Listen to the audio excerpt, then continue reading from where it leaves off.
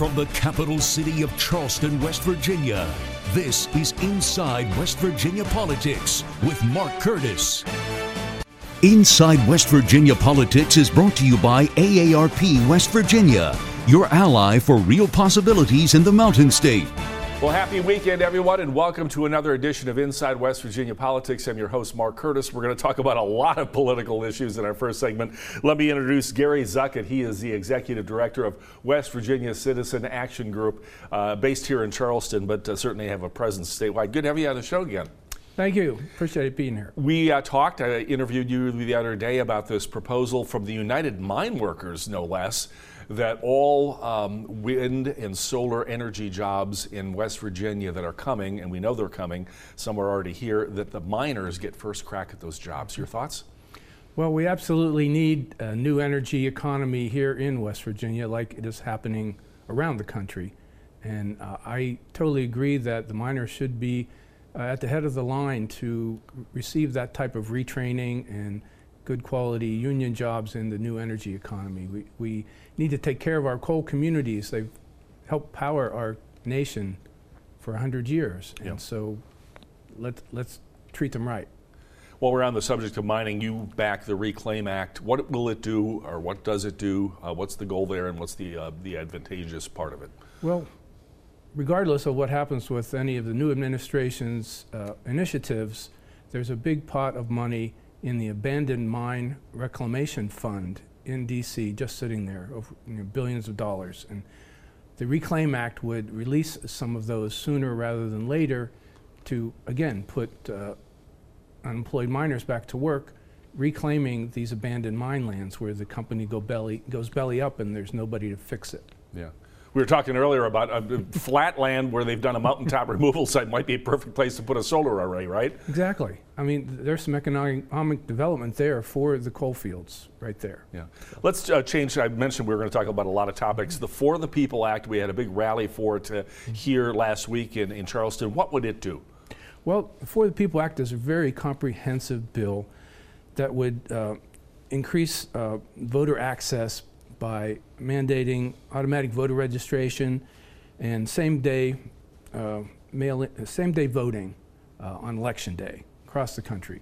You know, we have this patchwork of states that have laws doing this and laws doing that, and I think we need a federal bill to just get everybody in line. It would also require the redistricting, which is coming up towards the end of the year now, to be a bipartisan process rather than have the politicians picking their voters, which is the gerrymandering aspect of redistricting. We would have a bipartisan committee that would draw those boundaries, and that's a big one. Campaign finance. There's tons and tons of dark money, undisclosed money in our political system, buying elections, and it would deal with that. Cybersecurity, and then ethics in government. So it's pretty comprehensive. All right, that's passed the House already. It's still awaiting a vote in the U.S. Senate. Let's get to the subject of Medicare and negotiating drug prices, something you guys support. What would be the advantage there? Well, this is a no-brainer. I mean, Medicare pays right now from the drug companies whatever they want to charge. Unlike the VA, the Veterans Administration, they get to negotiate with the drug companies to lower the drug prices. So why can't our seniors benefit from that type of price negotiation too? This is very popular. Nearly 90% in polls across the country think that prescription drugs cost too much and that the government should do something to bring down those costs. Like a third of our country, a third of our patients have a hard time affording their drugs. Some of them have cut pills, some of them skip pills. So this is a real crisis, and we have a system here, basically a monopoly system by the drug companies that really needs to change. We're down to 30 seconds. Just briefly explain what West Virginia Citizen Action Group is and what your website is so folks can find out more. Sure. Well, Citizen Action is a group of citizens that want to promote progressive public policy as if people matters instead of the big corporations. And our webpage is WVCAG for citizenactiongroup.org. All right, Gary Zuckett, the Executive Director of the West Virginia Citizen Action Group. It's singular, not plural, Citizen Action Group. Thanks for joining us. It's always good to have you on our program. Very good. Thank you. We'll have more of Inside West Virginia Politics after this break. Stay with us. Inside West Virginia Politics is brought to you by AARP West Virginia, your ally for real possibilities in the Mountain State. And welcome back this weekend to Inside West Virginia Politics. We want to update the COVID-19 situation here in West Virginia. We're joined by Dr. Clay Marsh. He is the COVID-19 czar for West Virginia. Good to have you back on the program, Clay. Thank you, Mark. It's always good to be with you. We like to talk about trends, and one of the trends we're seeing is more variant cases of COVID-19 in West Virginia. Now we're past the 1,100 mark. Why is this so serious, and why do you think we're seeing such a jump? Well, Mark, the United States is also now seeing the United Kingdom variant of COVID-19 become the most common form of this virus in the country. And we also are seeing this variant as the most common isoform of the virus in West Virginia.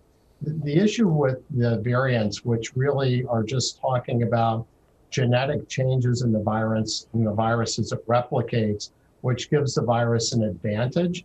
The United Kingdom variant is about 50% more infectious and about 50% more lethal. And the thing that's really concerning about this virus is it seems to have a higher predilection to infect children and to be able to spread more easily from person to person. Why is it, I was going to ask you, because you've talked about that in the briefings, that it is more, children are more susceptible, young people, and I know there's been a great push to move vaccinations to the people 16 to 35. Absolutely, Mark. And so when we look at 2020 to 2021, we see a real change in not only the age of people who are being diagnosed with COVID, with the average age moving from 44 to 34. But we're also seeing a big change in the number of 10 to 19-year-olds and 20 to 29-year-olds who are infected with COVID-19. And the variant, particularly the United Kingdom variant, we believe is largely responsible for this because of the genetic changes in the spike proteins, the part of the virus that binds to our body and allows the virus to get uptaken into our cells and to infect us, that variant actually infects people much more efficiently, binds to the receptor better, and causes infection at much lower numbers of the viruses that people are exposed to. It is widely anticipated that the FDA and CDC will recommend next week that the vaccinations go now to people aged 12 through 15. Currently, the lowest age is 16. Why is it advantageous to get the 12 to 15-year-olds into the mix now, too? Well, Mark, it's really important for us to consider the two sides of our strategy for COVID-19. The first side that we did really early in the vaccination distribution was target the people most likely to die from COVID-19 infection, including our nursing home patients, people living in assisted living areas, and our elders. And as the governor coined, the Save Our Wisdom campaign. And we've been highly successful doing that. We're approaching 80% of our over 65-year-old population with one dose of vaccine and almost 70% with both doses, which is extraordinary. And we've seen a benefit of that with mortality rates dropping by over 85% week to week over 2021 versus the end of 2020. Now, the second side of our strategy, though, is trying to reduce the spread of COVID-19 because we still have a number of people in our state that are not vaccinated. And we know with this new variant, as we've just discussed, that it has the ability to also infect children. And children in this way are perhaps exposed to long-term consequences of COVID, which of course we're worried about. But they also then can transmit to other elders or other people in West Virginia who have coexisting medical conditions or becoming infected may result in severe disease, hospitalization, or death. So we see this whole population of 10 to 19 now becoming the highest transmission age group in West Virginia. And if we look at the variant spread, then we increase that to the 10 to 29-year-old group. So that is the group that's really spreading COVID-19 most consistently in West Virginia, and therefore vaccinations are so important to protect each of those people, those residents, but also to make sure that we reduce the spread of COVID-19 to other more vulnerable West Virginians who haven't been vaccinated yet. I want to thank Dr. Clay Marsh, the COVID-19 czar for the state of West Virginia, for joining us. Good information, Clay. Always good to talk to you. Thank you, Mark. You as well. We'll have more of Inside West Virginia Politics after this break. Inside West Virginia Politics is brought to you by AARP West Virginia, your ally for real possibilities in the Mountain State. And welcome back to Inside West Virginia Politics. We're going to continue our discussion on COVID-19. We've heard from Dr. Clay Marsh. Now it's Dr. Ayn Amjad, the state's public health officer. Good to have you on the program. Thanks, Mark. You are at the Joint Interagency Task Force for Vaccinations. The acronym is JIATF. Explain what goes on there.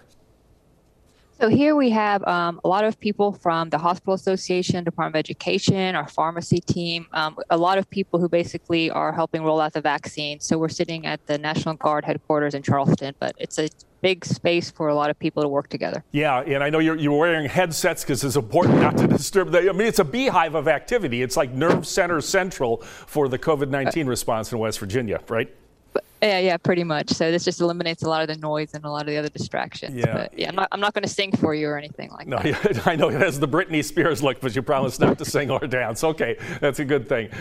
Listen, on a serious note, you're getting ready for the anticipated announcement that 12 to 15-year-olds will be allowed to be vaccinated in West Virginia, all across the nation. We're waiting from the CDC and the FDA to approve that this coming week. How is that going to look in terms of a rollout here in West Virginia? Yes, we're anticipating that hopefully next week, and we are excited because we have been preparing for this for actually several months. So the 12 to 15-year-olds, are a good segment of our population. We know that with the variants out there, the UK variants, that it's highly transmissible against our younger population. We've been seeing 10 to 29-year-olds increased cases. So we really want our young children to be vaccinated, especially with summertime and school letting out. We want the kids to get vaccinated. So we have been preparing for this for several weeks, or if not months right now. So we are excited to announce that hopefully early next week. But we've been preparing for this and getting ready to roll that out as soon as possible. I assume we're going to have clinics inside of middle schools. They've been very successful at a lot of the high schools around the states because the students are there. We're going to see the same in middle schools? Yes. So we will get it to middle schools. We'll get it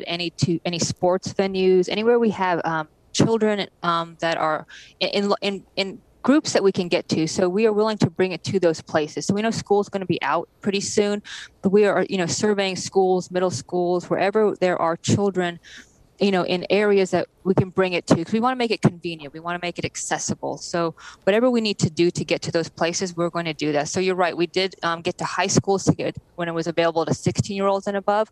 But with the 12 to 15-year-olds, we will take it to those places. So there's a lot of summer camps and there's a lot of places that we can go. So we'll do whatever we need to do to get to that population that's needed throughout the summertime as soon as it's available to the 12 to 15-year-olds for sure. I know the feds are talking about this just being for the Pfizer vaccine. That means 2 doses. Look, I was a teenager once. You were a teenager once. Probably a lot more recent than me. But how do you assure that kids are going to show up for the second shot? I mean, as a teen, I was distracted and not always responsible about making appointments and things like that. How do you assure that we get the second shots in their arms?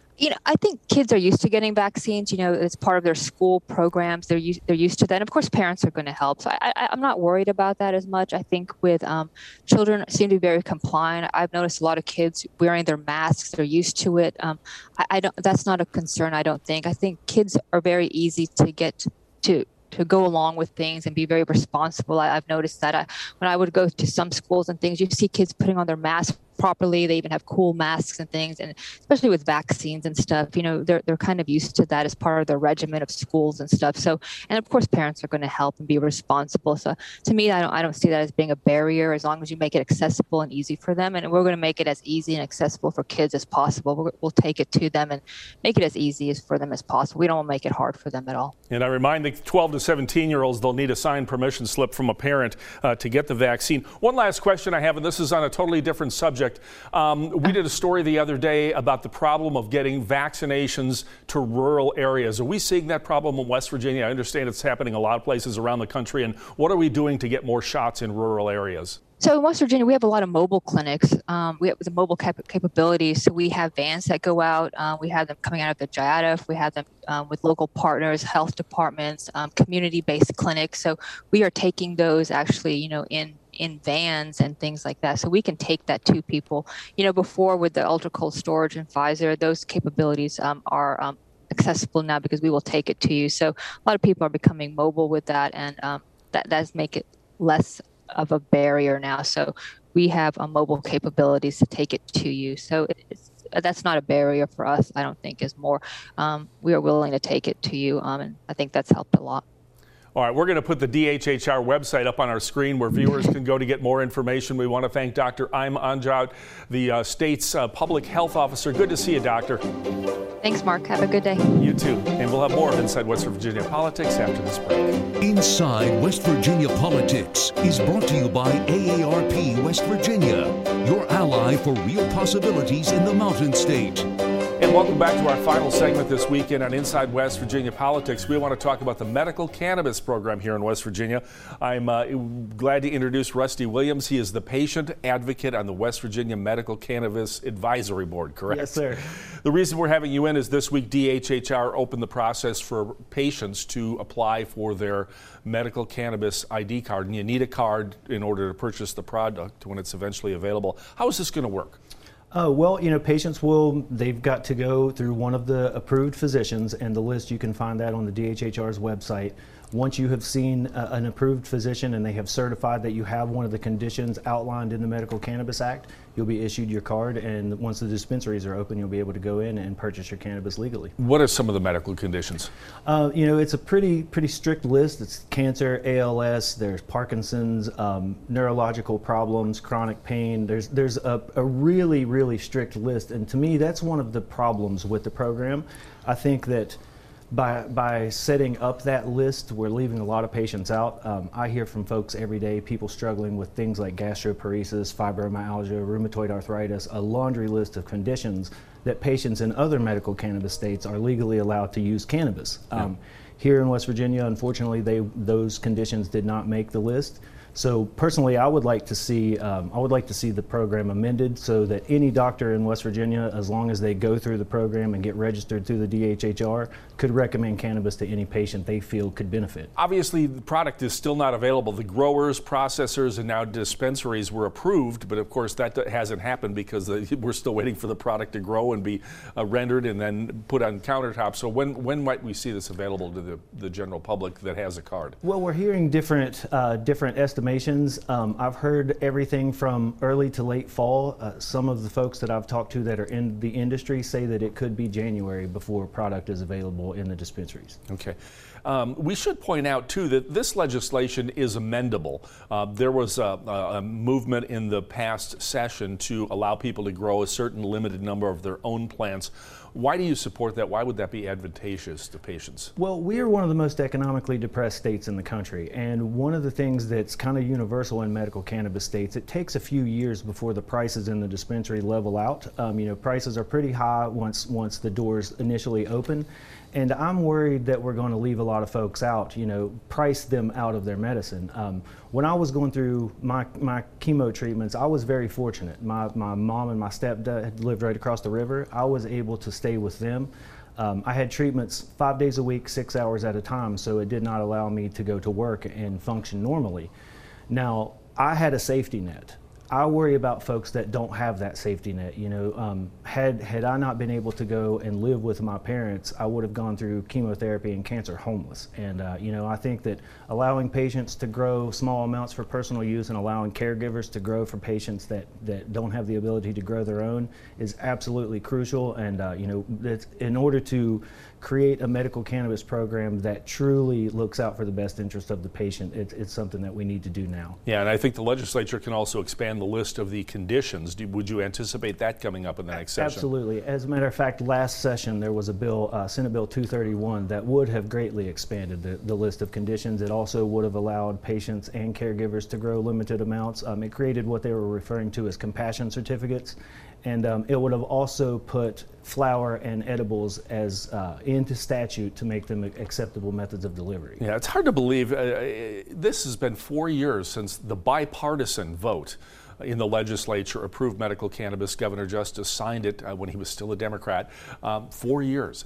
Has it just been too long and frustrating that it has taken this long to make it finally happen? It's absolutely frustrating. You know, patients started reaching out to me almost instantly. You know, as soon as the law was signed, you know, I hear from patients every day. And unfortunately, some of those folks who reached out to me once the law was signed have passed away. They didn't live long enough to access the medicine. And, you know, that's something that I have to live with every day. It really bothers me because even, you know, last night I heard from a patient at 2 o'clock in the morning. You know, I think they feel like it's safer to reach out to me than it is their lawmakers and admit that they're, you know, to using something illegal.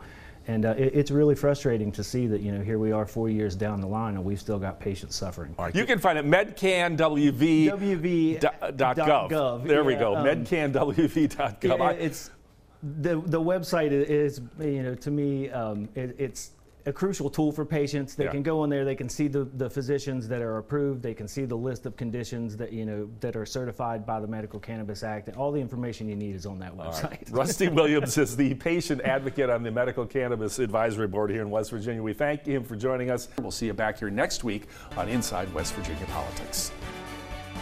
Thank you for listening to this week's episode of Inside West Virginia Politics. You can hear more from state, local, and federal lawmakers each and every Sunday morning on WOWK-TV in Charleston, WBOY-TV in Clarksburg, WDVM in the Eastern Panhandle, WTRF in Wheeling, and WVNS in Beckley. You can also find a new episode of the Inside West Virginia Politics podcast right here on this feed every Monday morning. If you like the show, make sure to leave a review on iTunes, Google Play, Spotify, or wherever else you listen to podcasts. Inside West Virginia Politics is a Nexstar Media Group production, hosted and managed by Mark Curtis. Produced and edited by Mia Chiatto, Elizabeth Hughes, Logan Roberts, Rick Johnson, and Kimberly Blackburn. Inside West Virginia Politics is recorded and edited inside the studios of WOWK-TV in Charleston, West Virginia. All rights reserved.